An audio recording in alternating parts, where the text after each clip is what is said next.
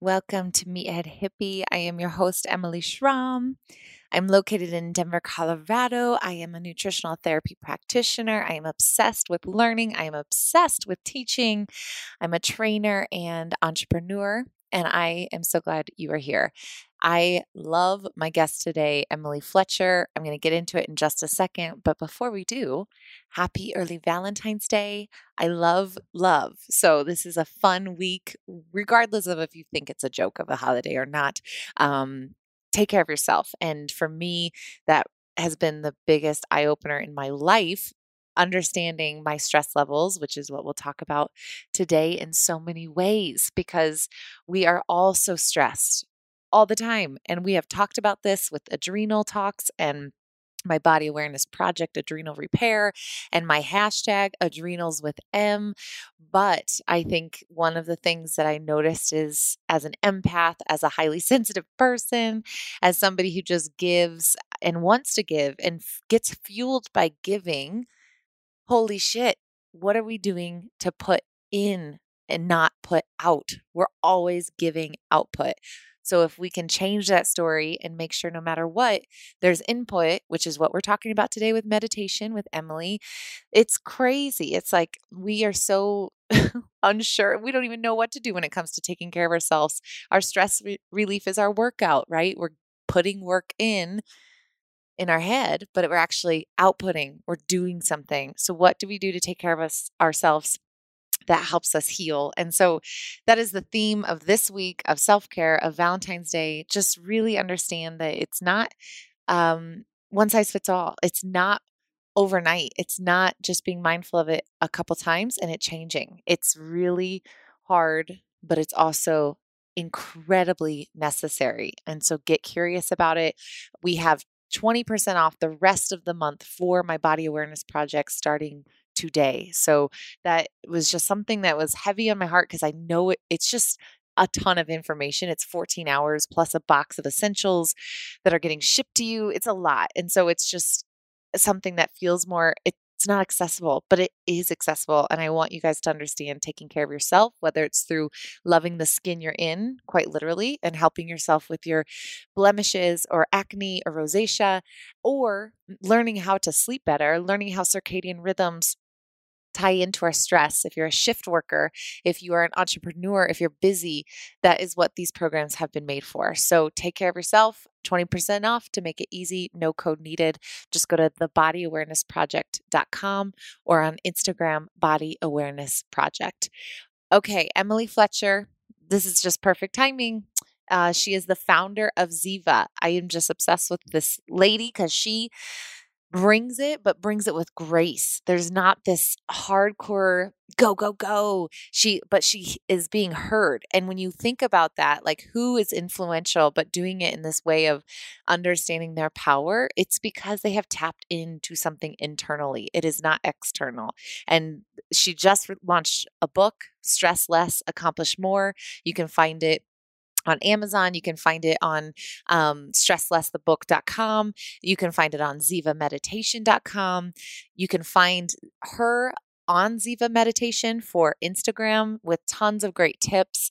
I'm going to read her bio and then I just want you guys to dig into this podcast. It's so good. Okay, so Emily Fletcher is the founder of Ziva, the creator of the Ziva technique, and regarded as a leading expert in meditation for high performance. And I want you guys to know we talked about the difference between mindfulness and meditation. And then we get into the best, what she calls the dessert of this all, the manifestation, where you make shit happen. The Ziva technique is a powerful trifecta designed to unlock your full potential.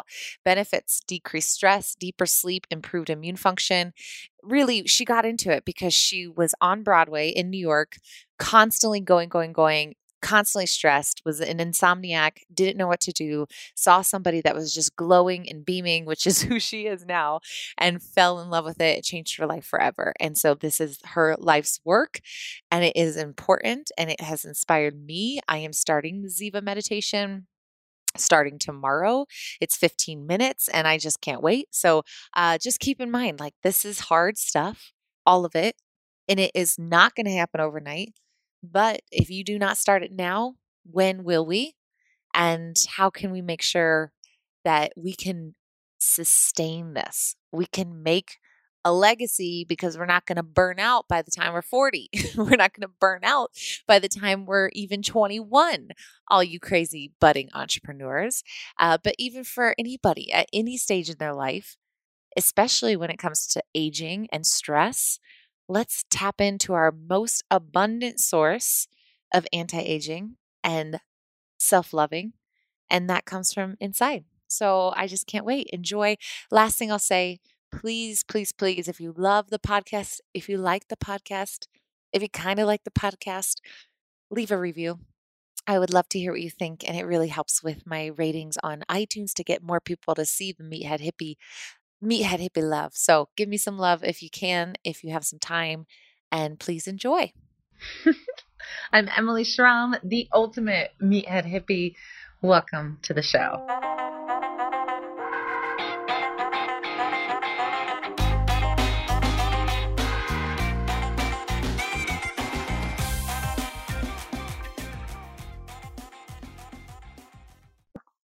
Emily Fletcher, it is so wonderful to have you on Meathead Hippie podcast.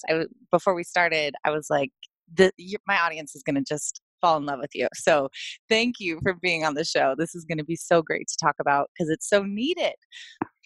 I agree, girl. We are living in the age of, stress is becoming an epidemic. Doctors are calling it the Black Plague of our century. Harvard Medical School recently released some studies saying that stress is responsible for 90% of all doctors' visits. And it's like, this is solvable. There is a tool out there that can solve it. We're just not doing it. I know. And we're so, sometimes I think when we're just jumping right into this, but it's like is it self-sabotage or is it the lack of awareness? And so really helping people understand that and navigate that with the work that you do. I first want to start because they're listening, and I don't think they, when you listen to somebody, it's different than like seeing them face to face and being in their energy. And the way I met you, you just walked by our tea booth, and I was just so like, I love this woman. Who is this person? So we were at Wellspring, and I'm just so glad that we finally had time to make this chat because you just bring good out of people, which is what you've been doing for 11 years. I mean, maybe even longer than that. So I just can't thank you enough for the time. And all my listeners, if you listen to her voice, this is how magical she is in person as well. Oh, that's so sweet. Isn't it great though when you meet someone and you're like, oh, we're going to be friends. And then we were both Emily's. It was like, oh, done. Sealed. Done. Check. You're on Meathead Hippie ASAP. Yeah. Well, it takes one to know one. I feel very similarly about your energy. I was like, ooh, who are you? Thank you. So I'm happy we're diving in and getting to share this knowledge with folks. This is a perfect place to start about stress and about, I think what I really want to start with, because this has been heavy on my heart, about how mindfulness feels like just hard work. It's just so uncomfortable. It's understanding. So I'm really into the Enneagram. And I get these Enneagram emails every day that kind of tell you about your type. Like I'm a type 7, and type 7s are always going from one thing to the next. And it always reminds me of these things that I do that aren't necessarily positive.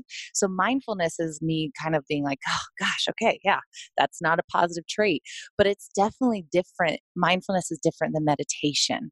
And I would love if we could just start there, because I think there's a big misconception about that. And I need to understand that more. And I think that's just a perfect place to start with your expertise. So you're absolutely right. Most people are using the terms mindfulness and meditation as synonyms, but they're not actually the same thing. And you're right, mindfulness can be hard work, and it can be guilt-inducing, and it requires discipline and focus and concentration. And what's interesting for most people to know is that mindfulness was originally designed for monks, whereas meditation, and certainly what I teach at Ziva, is designed for people with busy minds and busy lives. It was actually designed to be integrated into your life to make you better at life. And this is the drum that I keep beating again and again, is that we meditate to get good at life, not to get good at meditation. sadly, no one cares if you're a good meditator. This is very hard for me because I'm very competitive. I like to be the best at Yeah. things. Same. And so, but no one cares if you're a good meditator. No one cares how many or few thoughts you're having when you're sitting quietly in a chair. But the good news is everyone cares if we're good at life. Mm. Right? And how kind are you? How compassionate? How creative? How present? How often are you getting sick? How effective are your workouts? How's your sleep? How's your immune system? Like, people care about this. You care about this. And to me, that is why we meditate. And so, to go into a little bit of the science between the difference of mindfulness and meditation, mindfulness is all about bringing your awareness into the present moment. Right? Like right now, you might be able to hear my son. I have a 7-month-old baby. He's crying in the background. Right? So here we are. I'm recording an audio podcast and my son is in the background. So present. It's the art of bringing your awareness into the present moment. Beautiful, powerful, necessary. This is very different than meditation. So the type of meditation that I teach at Ziva, it's all about giving your body very deep healing rest that is 5 times deeper than sleep. And when you give your body the rest that it needs, it knows how to heal itself. Mm-hmm. One of the things that it heals itself from is stress. And the cool thing here is that Ziva is not just getting rid of your stress in the now, like mindfulness, it's actually getting rid of all of your stress from the past. Mm. The dog that barked in your face when you were 12, the time that your mom left you crying in the next room when you were 7 months old, the divorce when you were 12, like all that stuff gets stored in our cellular memory. Mm. And over time, that stress makes us stupid, sick, and slow. And so if we engage in a daily discipline of meditating, then we're not only creating a state change in the now, we're not only like, oh, I feel good now, we're actually getting rid of the whole backlog of stresses from our past so that we can perform at the top of our game. And that's the important piece, right? For people, that's why people are noticing, how can I perform? How can I be at the top of my game?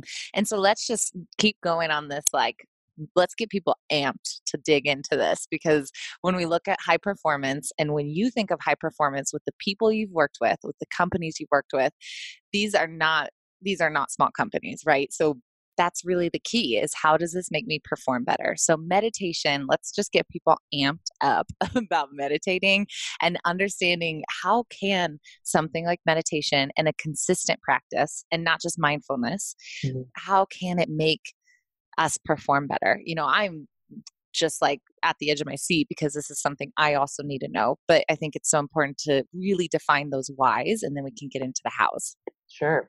So basically, the first 7 chapters of my book go into the science behind why meditation can help you have better sleep. So falling into sleep faster and getting a deeper, more restful sleep.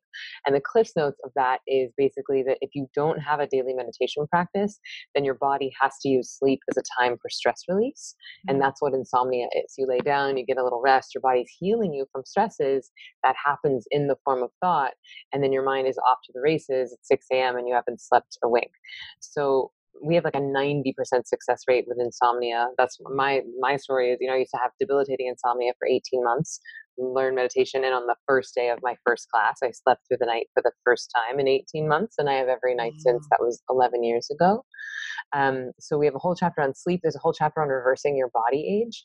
So there's some interesting science coming out of Tufts and also Wake Forest, suggesting that a regular meditation practice can reverse your body age by somewhere between 8 to 15 years. Wow. I know. Wow. And I was like, come on, guys, like that can't be, this is not magic. Like this is not a fountain of youth, and it's not. But if you want proof that stress ages the body expeditiously, look at any president the day they take office, and that same president 4 years later. Even Right? Obama. I mean, Even Obama's Obama. hair.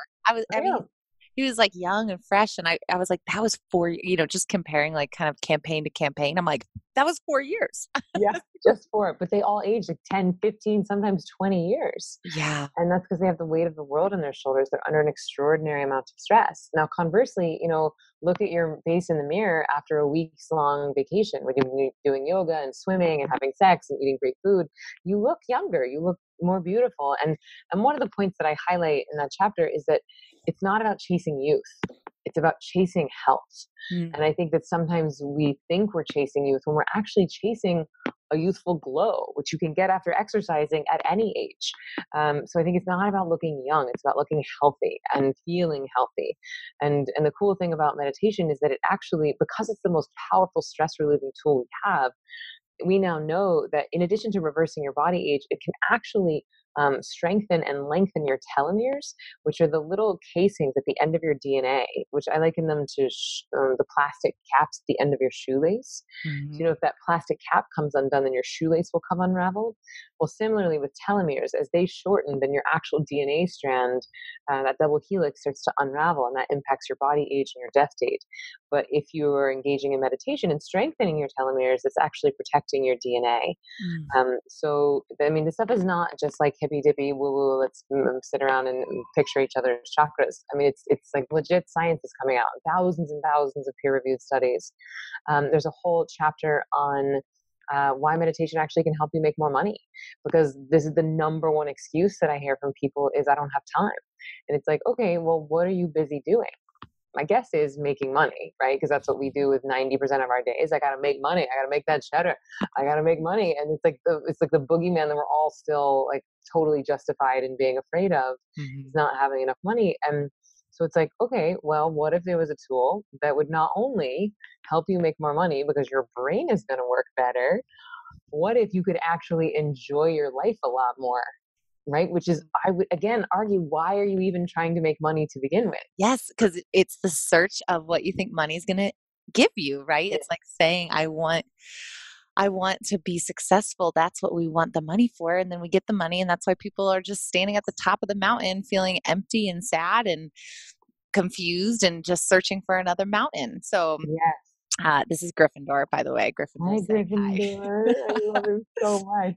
I But love what to you said. to Oh, your go ahead. analogy there, it's like if you don't have the ability to access your bliss, your fulfillment, your happiness internally, right here, right now, it's very easy to convince yourself that your happiness lies at the other side of the climbing of this mountain.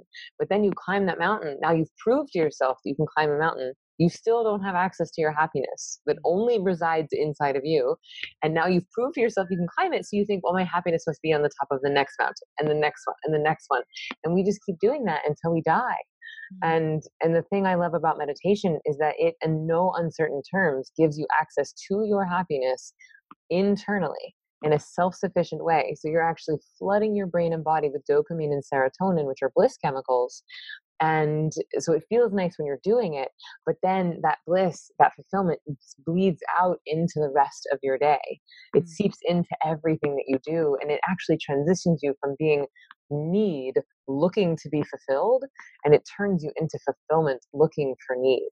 And that paradoxically is the very thing that allows the gap between your desires and your desires becoming manifest to get shorter and shorter. Yes, I just got chills because it's the exact analogy of contract, expand. Can you Mm, feel yourself expanding in those moments? Absolutely not, because you're so worried about the end result. And so there is no expansion, there is no expression to allow this kind of flow state that all these Facebook advertisements, right, are promising us and manifestation. And it the biggest first step is understanding that it's internal and it's our own thought process. It doesn't take an external thing. It's something you already have that the full ability to access. That's so great. And it's true what you mentioned about the glow. That is 100% accurate. Like that people love to hear. I love to hear when they're like, God, you're just glowing. What are you doing? mm, I'm like, well, it's not just the collagen. yep. It's like we want to say it's certain supplements, but it's truly this internal happiness that I think has to come from understanding our stress levels. For you, I have a lot of people have asked about insomnia. Did you try everything up to that point? I mean, 18 months is so long to not sleep. So I Life can't even sucks when you're imagine. tired. It's so hard. It's so hard. Mhm. One bad night of sleep is like we have talked about this with insulin and the ability for handling cravings. It decreases insulin sensitivity by 30 plus percent. So your cravings are off. It's just like being hungover, Mm. and then it just expands every single day. We don't get sleep. What were some of the other things that you tried with insomnia? And then what really opened up, like what made you think, let me try meditation? Mm. So I don't actually remember what I had done back then. I think I was doing melatonin. Hmm. And the thing about melatonin is if you don't hit that window, like if you don't like get into sleep like immediately, then I was up for the night. So it's like I had to like take it and then immediately put my head on the pillow. And just hope. Um, yeah, and hope and pray. I was doing, I don't remember what else I was doing then, but now I do have some sleep stuff because, I have a 7-month old, so I'm nursing. And so my sleep is interrupted. So it's really important that I fall back to sleep as quickly as possible, especially as I'm launching this book and running a company. My sleep, I have to be really diligent about it right now. So I recommend magnesium glycinate. Hmm. That's a supplement that most people are deficient in. I recommend taking it like a half an hour before bed. It's not like a sleeping pill, but it is a mild muscle relaxant. So that's nice. I'll take that before bed. And then I sometimes will put lavender oil on the bottoms of my feet. And I also will take magnesium oil and spray it and put it on my traps, like massage it into my traps or feet. And then a bath, hot bath will go a long way.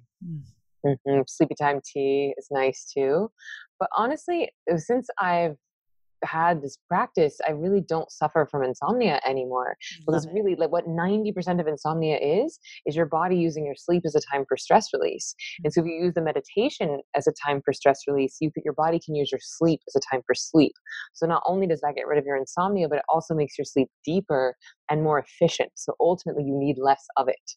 I love it. And it's so cool because as soon as you get some of it and you tap into it, everything else in life falls into place, right? So it's not as much focus on sleep, sleep, sleep. It's just this overall well being. Because it's true, 90% plus of issues of people finally going to the doctor saying, I'm sick, I'm sad, I don't know what to do. If you go down the chain of where did this originate, it is our inability to tap into parasympathetic. We just don't Mhm. even know what that is. And we also, I would love to know your opinion on this. Do you think that internally the way we are right now in society, that's like a terrifying thing to be calm and to be not go go go, like, whether it's demonized or like to be like it's lazy, or whether hustle is just glamorized. I sometimes wonder if we're all at this point, what maybe happened that makes us so afraid of being chill. Mm. Well, two things. One, I do think that people are afraid of feeling their feelings. I think that people are terrified of what's going to come up and out. That's why people leave the TV on in the background or have the radio going or constantly on their phones because they don't want to think about their lives. They don't want to feel that backlog of feelings. And so what's happening is we have like a volcano of old trauma stored up, and so it's like we don't even want to put our toe in because we think if we even put our toe in, it's gonna be like a fiery tsunami that will come bursting out. And for most people, that's true because they haven't had any sort of catharsis or release. And the beautiful thing about meditation is that it goes in and it creates these mini, like catharsi, is that a word? Catharsises. Multiple catharsis, like a little pressure cooker. It just it's releasing that pressure, it's releasing that anxiety, releasing that depression. And over time, after practicing, you actually have the freedom to feel the entire spectrum of your emotions because you're not afraid of dipping your toe into some explosive well. It's like, oh no, I can cry and I cry for 5 minutes and then I feel better and I move through to the new now. So it's not that meditation stops you from feeling. It doesn't make you numb. It doesn't change your outside circumstances, meaning that life will still throw you curveballs. There will still be demands, but your ability to adapt to those demands is Mm. going to get so much better, so much easier. So that's one thing. People are afraid of feeling their feelings. And then two, what is two? What was the original question? About the thing, like why we're so afraid of being calm. Hmm. And Oh, you, yes. So the other one is that I think we're all just trying to prove to everyone else that we're busier than they are so that they will adapt their schedule to ours. It's yes. like, I'm busier than you, so you have to meet me at 3 p.m. I can't meet you at 2 p.m. in your neighborhood. And so we're all just proving how busy we are because it makes us feel important and more important than the people around us so that they have to adapt to us. I can imagine that being especially true in that I feel that when I land in New York City. It's like it is insane. I just can't, I'm so impressed. And I'm going to dig into your own personal routine a little bit later because I think that's like, I live in Denver, right? I have beautiful sunny days and outside things, but not everyone lives in a place like this. It's whether it's the weather, like it's always rainy, or whether it's always cold. There's so many variables, but the people around you also can be a huge piece of that, which is why that Mm. internal work. I have this quote that I thought when you said the dip the toe in, Mhm. this triggered it. I just found this. It's from Jamie Oliveira, and I'm not sure of her work, but she's a poet. It says, I am afraid that if I open myself up, I will not stop pouring. Why do I fear becoming a river? What mountain gave me such shame? I just thought that was so exactly what you said. Like, why Oh, are we so afraid of pouring out when that's maybe exactly what needs to happen? thank you for sharing that. Will you send that to me? I love Yes. that very much. Yeah, of course I Um, will. yeah, we're afraid of pouring out because there's so much backlog. And honestly, that's part of why it's important to have a meditation teacher. It's part of why we created an online community for every single person who reads the book, because this stuff is not a joke, it's not a toy, and it can really create, some up and out motion. It can kick up some old dust. And it's important to have a community and a teacher to support you through that, to be like, oh, you know what, we need to take our foot off the gas here. Or, yeah, I know this is tough, but you're right on schedule. Let's just stay the course. And sometimes if you don't have some guidance through that, it's very hard to know. Like, is this normal? This is scary? But really, we have a theme song at Ziva, and it is better out than in. Mm. Better out than in. And my nerdy dad joke is like, look, you can either cry this stuff out and put it in your tissues, or it's going to show up in your tissues, right? Like in your Yes. physical tissues. Oh, I love that. I love Yeah. that. I love that. There was a recent example I thought of this. So I'm obsessed with adrenals, and we have a body awareness project for stress and handling when we kind of like meditation was not a part of our routine. Let's just say that. Like we went down the road. So for me, what I see all the time is people outwardly, they are so strong. They are so adaptable. They are incredible at coping externally, and they think internally they're okay too, but it's just who they've been their whole life, whether it was as a kid or as they grew up, or situations that change, and somehow it's manifested in an organ at some point in their life. It will hold on in some way. So even the people that are like, no, I'm fine, I mean, yeah, there's a lot of stuff going on, and that, oh yeah, the shit just hit the fan, but I'm totally fine. It's like there's no way you are totally fine, because your body puts it somewhere, and if it's not in that tissue, it's exactly, I love that. That's a great dad joke. Oh, thank you. Well done. Yeah, thanks. But it's true, because the thing is, we have an opportunity to learn our lessons on the spiritual plane, and if we don't do that, then we have to learn them on the psychological plane. And Mm. if we don't, and that gets more expensive, right? We have to pay our therapist two hundred Mhm. dollars a week for the next decade. And if we don't learn it there, well, guess what? Now we got to pay the surgeon $10,000 and cut it out as cancer. And so it's like people are like, oh, how meditation's so expensive. I can't believe you're charging money for meditation. It's like, look, there's a lot cheaper and a lot faster than you having to pay your therapist for a decade or pay the surgeon.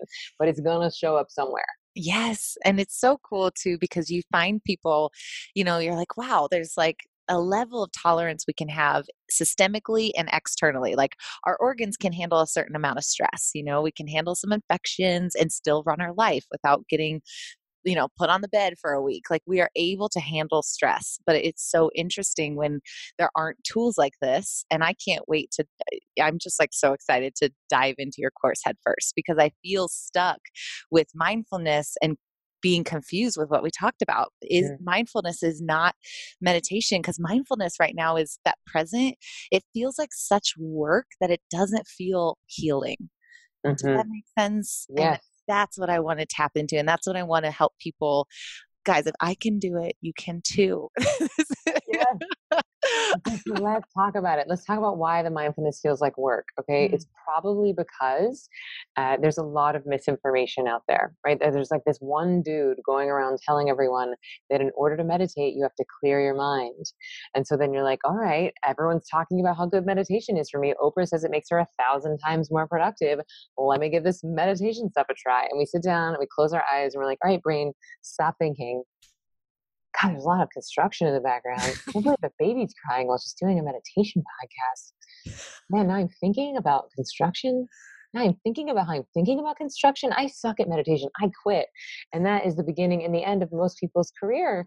And it Mhm. makes me sad because they potentially rob themselves of a lifetime of bliss and fulfillment and better performance because they're judging themselves based on misinformation. And then to your point, it feels like work. You feel like you're failing. None of us will do anything for very long that we feel like we're failing at. And then we quit.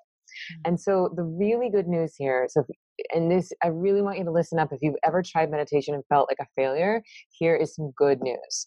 The mind thinks involuntarily, just like the heart beats involuntarily. So trying to give your brain a command to stop thinking is as impactful as trying to give your heart a command to stop beating. It does not work.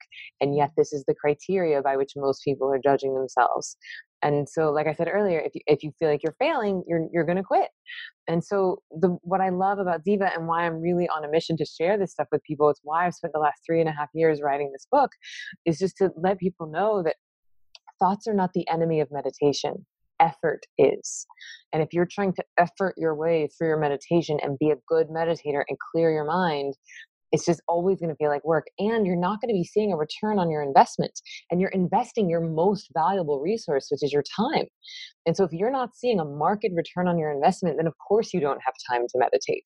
And so I would say, if you've been struggling with meditation and you can't clear your mind, one, no, that's not a thing, right? Like, it's just let that go. But two, if you're not seeing a return on your investment, that I would highly encourage people to explore other techniques, Mm. because you can't get your time back, right? And you really don't want to waste it. And I know people are like, oh, but I've got this free app. And it's like, there are some cool free apps out there, and they're really good at, helping you change your state in the right now. But there isn't really anything out there like on a free app that's going to get rid of the stress from your past. It's really going to give you a return on your time investment and to up level your performance. And there is that old saying for a reason of like, you get what you pay for. It's like, if you're not willing to surrender anything, then if you just got a free app, there's 58 billion, sorry, that's a lie, 58 million people who have downloaded free meditation apps, and only 1 million who are paying like to use them, which suggests to me that there's 57 million people out there who have tried and quit meditation. I raised my hand. Uh-huh. And so it's like, because if you don't have any skin in the game and you're not actually being educated on how to do it, then why would you keep doing it? Yeah. And it's so, I mean, that's why I think what you said originally, I think about competitiveness, that was why I think competitive people and kind of type A, we have a really hard time because we want that immediate return. We want that, just like going to the gym. We went to the gym for 2 weeks, and if we don't see the results we want, right, it's so frustrating and demoralizing. And I would love to tap into your thoughts on kind of patience in this process before we get into your own kind of work and what you do, giving yourself a little bit of grace, and that, getting rid of this guilt that we live with day to day. Mhm. Uh, for you in your own journey when you were learning, and also as you teach, it takes time, right? So what is something for people that get frustrated, for people that want that ROI? How do we help them? And me, even talking to myself, how can I Mhm. be gentle on myself as I finally learn this new tool, this new mechanism that really will pay off in the long run, but it feels so hard to access? Mhm. Well, one, I would say, know that meditation is a skill like any other. So really, the patience you have to have is, am I willing to learn the skill? Am I willing to read the book? Am I willing to take the 15-day online course, for 15 minutes a day? Am I willing to do that upfront investment? But once you learn the skill, and if you have a tool that is designed for you, then you shouldn't have to be all that patient. Like, it's pretty fast. Like, my students notice changes very quickly. Sometimes first day, second day, third day. But usually by like day 4 or so, they're in what I call the Listerine phase, where it's like, I know it's working because it's burning. And like, they get really sad and angry, and like that catharsis starts to happen, that healing release. And that's where it's nice to have a teacher and some guidance, be like, you're doing great. This is going to pass. I promise this is not your new reality. And then you move through and you're like, oh, my food tastes better. like sound is sweeter, lights are brighter, I'm kinder to my kids, my workout is more effective, my sleep is better, I haven't had an anxiety attack since I started. And you start to realize just how much time you're wasting being stressed. And then you're like, oh, I can't imagine not doing it. So really the only, I think, patience you have to have is just investing the time it takes to learn the skill. And then if it's a skill that's designed for you and not a monk, it's pretty fast. That's perfect. I think that's an easy answer. If you're not doing it, it's because you truly, truly don't want to.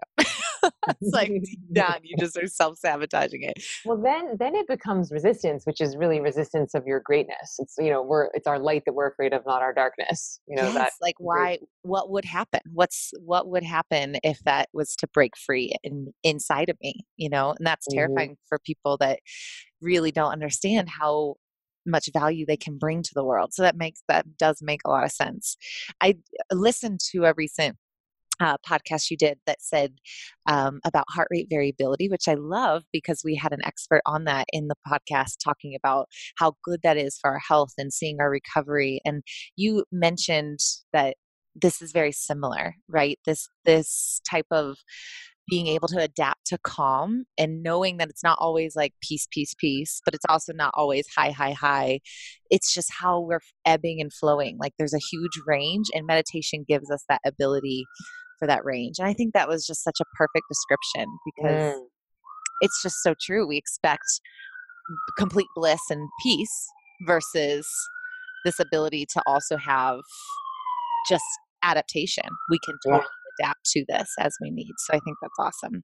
Yeah, we often, I think that's one of the biggest benefits of Ziva is that it increases your adaptation energy, which is your ability to adapt to your current circumstances. Mm, If you're not being attacked by a tiger, then you being in fight or flight is maladaptive. And it's not only wasting your mental and physical cycles, but it's not appropriate. Now, if you get jumped in a back alleyway, launch into fight or flight. Go right ahead. That's an appropriate time to get stressed. And the thing to highlight here is that it is not bad for you to get stressed. That's mhm. why high intensity interval training is a thing. That's why cryotherapy is a thing. That's So why, strength ice training. baths. Yeah, Yeah. it's not bad for you to get stressed. Short-term acute stress is actually good for you. It's called hormesis. But this long-term, low-grade, chronic fight or flight, Mhm. it's the staying stressed that's killing us. Yeah. And this is, I hate the term adrenal fatigue, but adrenal dysfunction is a Hmm. very, very I real had it. thing. Same. I was on adrenal medication in my 20s before I found meditation. Were you on like straight cortisol steroids? No, it wasn't that intense. I was on Oh, like just a Metagenics that like a yeah. chiropractor. I was on the uh Adrocet by Mm. Metagenics that like functional medicine doctor put me on. Yeah, I think that that really was my, if I know most of my listeners know this story, but for me it was I was putting more and more on my plate without taking anything off, and Mhm. everything that I did for stress was output. So my workout was my stress relief, quote unquote, and my giving to somebody and loving somebody was my quote stress relief. And I finally realized, oh my gosh, I have no input. This is all output, and it manifested in horrible SI pain and lower back pain and extreme fatigue and depression and crying for things that I shouldn't be crying for. And that truly became like my eye opener of I have to figure out what I'm doing differently because this Mhm. isn't sustainable. And that's what it's so true what you preach because it's not, we can be all in. We're going to have hard weeks. We're going to have weeks that are just going to demand a lot from us, but that adaptability is what allows those weeks to be able to be crushed. And then we can take a step back and take care of ourselves. And then the Mm. more we can take care of ourselves with this meditation, it makes complete sense how we can completely output more without hitting adrenal dysfunction again. Yeah. And if you use it well, it really can be like the icing on top of the cake to where you feel like you have superpowers. Mm. Because it's the equivalent of taking an hour-long nap. Like what I teach in the book is only 15 minutes. So you do a 15 minutes meditation in the morning, it's the equivalent of an hour nap. And then the same thing you do in the afternoon. So imagine being able to take an hour-long nap, but with no sleep hangover in only 15 minutes, the amount of creativity and feeling refreshed and presence and serendipity that you might have on the other side of that. So if you're using it well, it's like you're inserting those moments of reprieve, those moments of unfocusing into your day so that you can be more focused and give more on the other side. And so you don't have to necessarily like burn it out one week and then hole up in bed for the next week, or go into like beast mode for 3 months and then end up in the hospital. It's like the cycles are more gentle and they're faster. The rest cycles, you're inserting them into your day so that you can really show up as the most amazing version of you in the rest of your life. Yes. And I would love to tap into this because you just had a baby and you just wrote a book. And so, how did you, as you're doing both of these things, what did that look like? I'm currently writing my book. And so, I'm just selfishly curious about this because Yeah. you have such an expectation, right? There's deadlines, there's this pressure, and it could be anything, right? So, wherever you're listening, whatever your pressure is, when you look at this, even though in our head it's like we're writing about something peaceful maybe, or for me it's I'm trying to write something that's going to help somebody, it still is an obligation and it still is work. And so how did you navigate that? Like, what's your own practice throughout that journey, and Mhm. what was kind of the struggles but also like the profound like, I'm so glad I meditate because Mm. that's a lot to kind of all have on your plate at one time. So it's been a big, big, big journey. It's been 3.5 years I've been working on the book. And, he's 7 months old now, and I was pregnant it's actually 10 months, everyone. So it's not 9 months, it's 10 months. I don't know why we got that. It's really misinformation.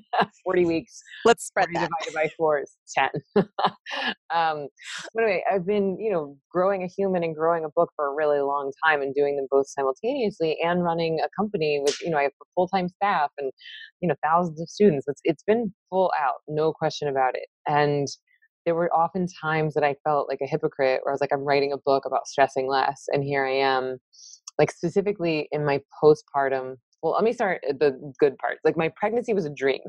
I got pregnant on my first try at 39 years old, which there's a lot of bad science out there about maternal age and fertility because people are conflating maternal age with maternal health. So it's like if you are getting more healthy as you get older, your fertility should not necessarily decline until you hit like menopause. But anyway, we can talk about that later. But I just Thank you for people are saying that. people are stressing themselves out unnecessarily based on bad science. So I have lots of students getting pregnant for their first time in their 40s. We have like 70 Ziva babies right now.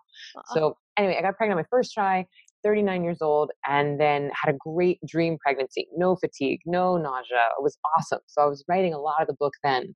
So I was teaching and writing, and it was intense, but fine. And then I had a very, very challenging labor, which is hilarious because I had already written a course called The Blissful Birth.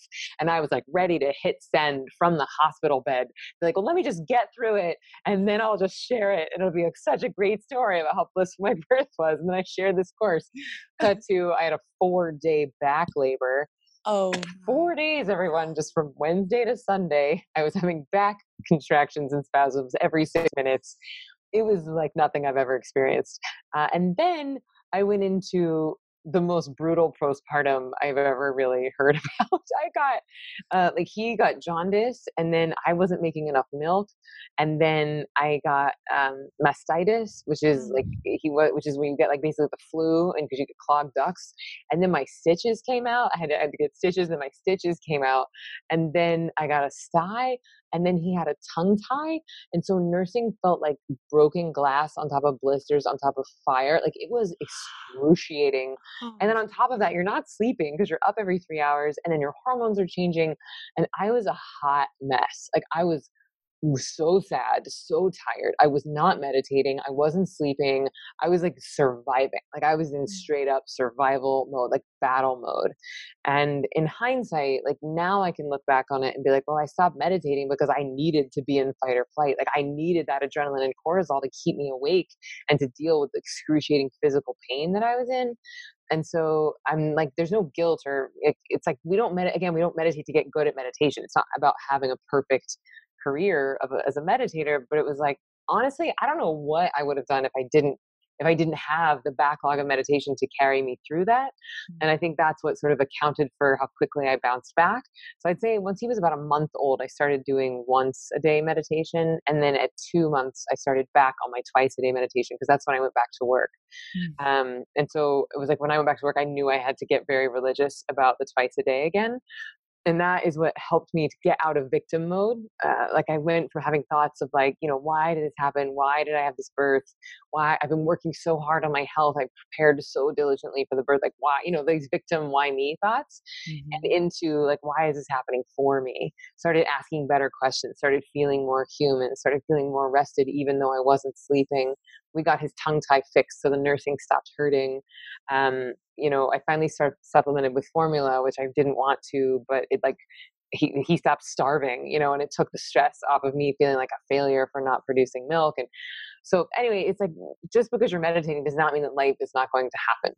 Yeah. And I did. I took a break, and meanwhile, I should say that in the deep dark time, I also had deadlines. So I had to like turn my book around to HarperCollins. So it's 3 a.m. I'm like crying, holding the baby, nursing, and like have a red marker in my mouth, trying to like edit pages with a marker in my mouth because my hands are occupied.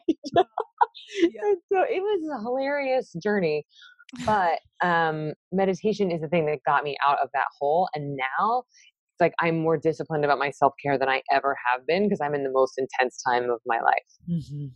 Oh, God, thank you for sharing that because I think it's so important for people to see it's not this cure all and we're all human, right? It's learning how to be better humans in every Yeah. single scenario. Well, Mhm. you're badass for all of that. I can't even imagine. I mean, I will one day experience this. So it's just thank you for telling me 10 months and Yep. I'm now prepared. And I will say it's all worth it. Like he is such a joy, and it's like the pain. That is it Rumi? No, Khalil Gibran. It's something along the lines of the pain carves out space for more joy. And I think that's why Libra is as intense as it is. It's why postpartum is so intense. It's like that pain has to go in and carve out space for the extraordinary amount of joy that comes on the other side. Ooh, that is a good quote because that is what I feel like sometimes when I'm like, God, I am working on myself so much. This just sucks. This is just hard. But it's because you're clearing. It's clearing for this new you, this new person.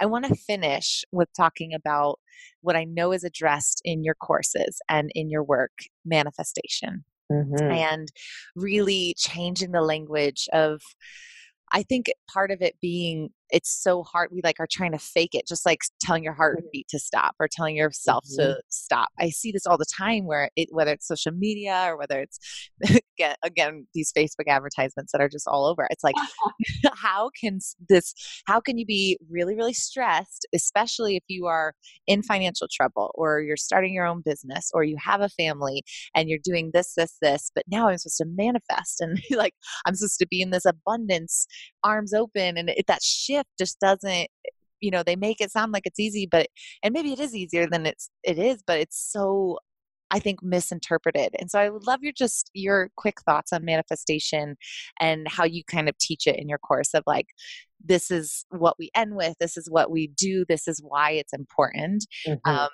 just to give people like that start, that reminder of what true manifestation is and what it looks Sure.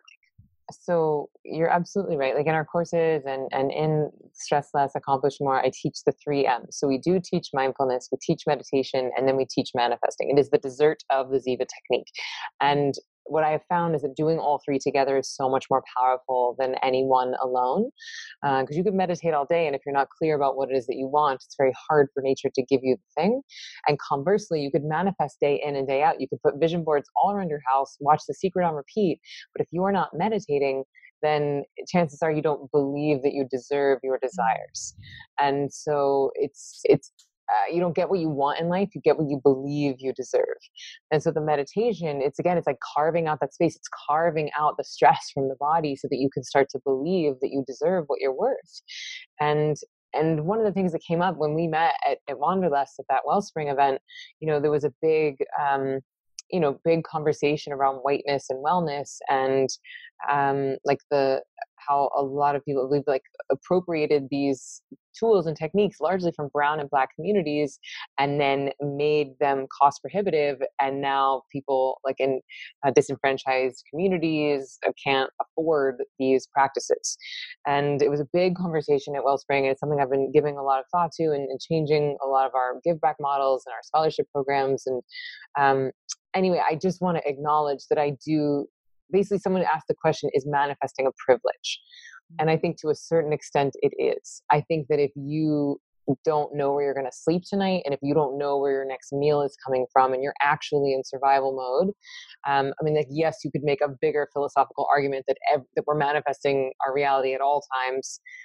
But if we're going to get very real, it's like, it's hard to like picture your dream job when you're starving and you don't know where your next meal is going to come from. And so I think it's step by step, bit by bit. But let's just assume that your basic needs are being met. Okay, like if you're listening to this podcast on your iPhone, right? Then like your basic needs are being met, and then we can look at, because it's steps, right? It's baby steps. If you're in survival mode, well, how do you get into feeling stable? And if you're stable, how do you get into thriving? And once you're thriving, how do you get into making a big impact? And once you're making a big impact, how do you make a big impact on generations to come? So it's, we can't really go from like, I don't know where my dinner is going to come from, to like, I want to heal the world for generations to come. It's too many steps. And so to me, manifesting means consciously creating a life you love. It's you getting intentional about what you want your life to look like. And regardless of where you're starting, you still have to know where you're going. I mean, look at Oprah, look at Obama, like look at these people who've achieved so much. Oprah did not come from privilege. She did not come from wealth. And she's one of the richest, most influential people on the planet. So at some point she had to see where she was going. You know, there's that Wayne Dyer quote, you'll see it when you believe it. And skeptics like to go through life thinking, well, I'll believe it when I see it. It's like, well, the big visionaries, the people who are creating the biggest things on the planet, they see it first. They have the idea first. They know where they're going, and then they take action. But it's always both. It's not just manifesting. It's you getting clear about what you want and then taking inspired action. And then the third piece to manifesting is detachment. And a lot of people, it's hard to be detached about the outcome because they assume that they will be happy once they achieve the desire.